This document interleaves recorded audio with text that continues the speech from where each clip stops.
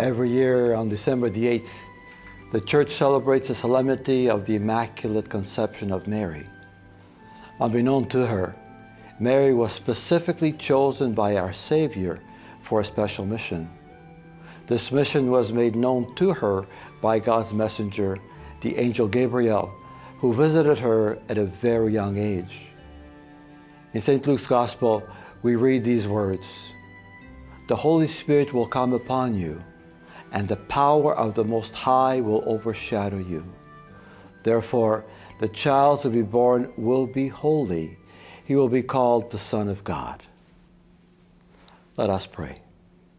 In the name of the Father, and of the Son, and of the Holy Spirit. Amen. Father, you chose Mary for the special mission to bring Jesus to the world. As she said yes with great faith, and as we continue to reflect on the moment that changed humanity, give us the courage we need to also say, "Let it be to me according to your word."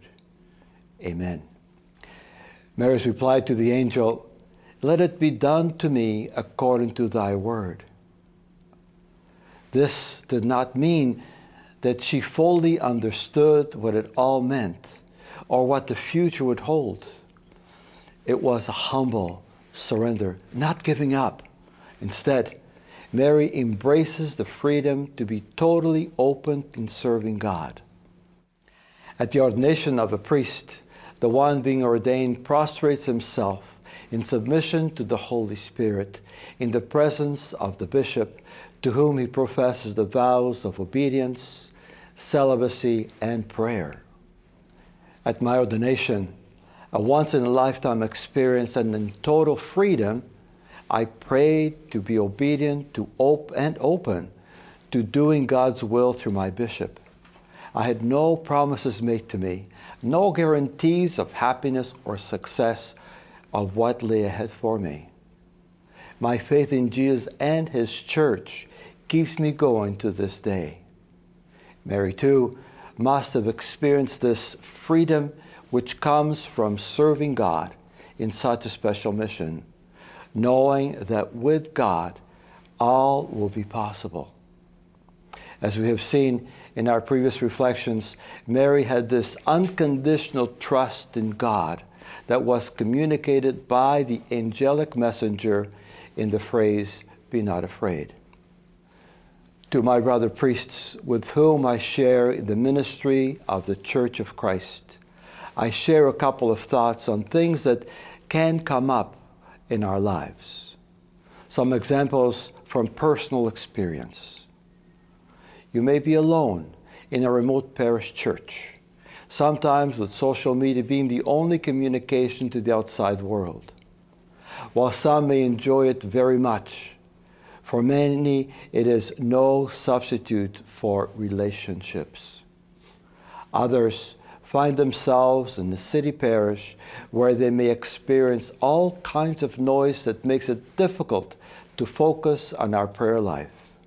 And some are so busy with so many things that by the end of the day, they just want to shut down and get some much needed rest.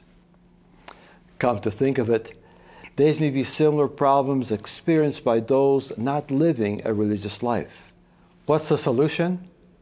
The Navari Bible Commentary tells us that once Mary learns of God's plan, Our Lady yields to God's will with prompt obedience. She realized the disproportion between what she is going to become, the Mother of God, and what she is, a woman. However, this is what God wants to happen, and for God, nothing is impossible. Therefore, no one should stand in His way. So Mary, combining humility and obedience, responds perfectly to God's call. "Behold, I am the handmaid of the Lord. Let it be done to me according to your word." To this day, many of my brother priests and I are living out our vocation to serve God and humanity, specifically in our prayer time and in the celebration of the Holy Eucharist.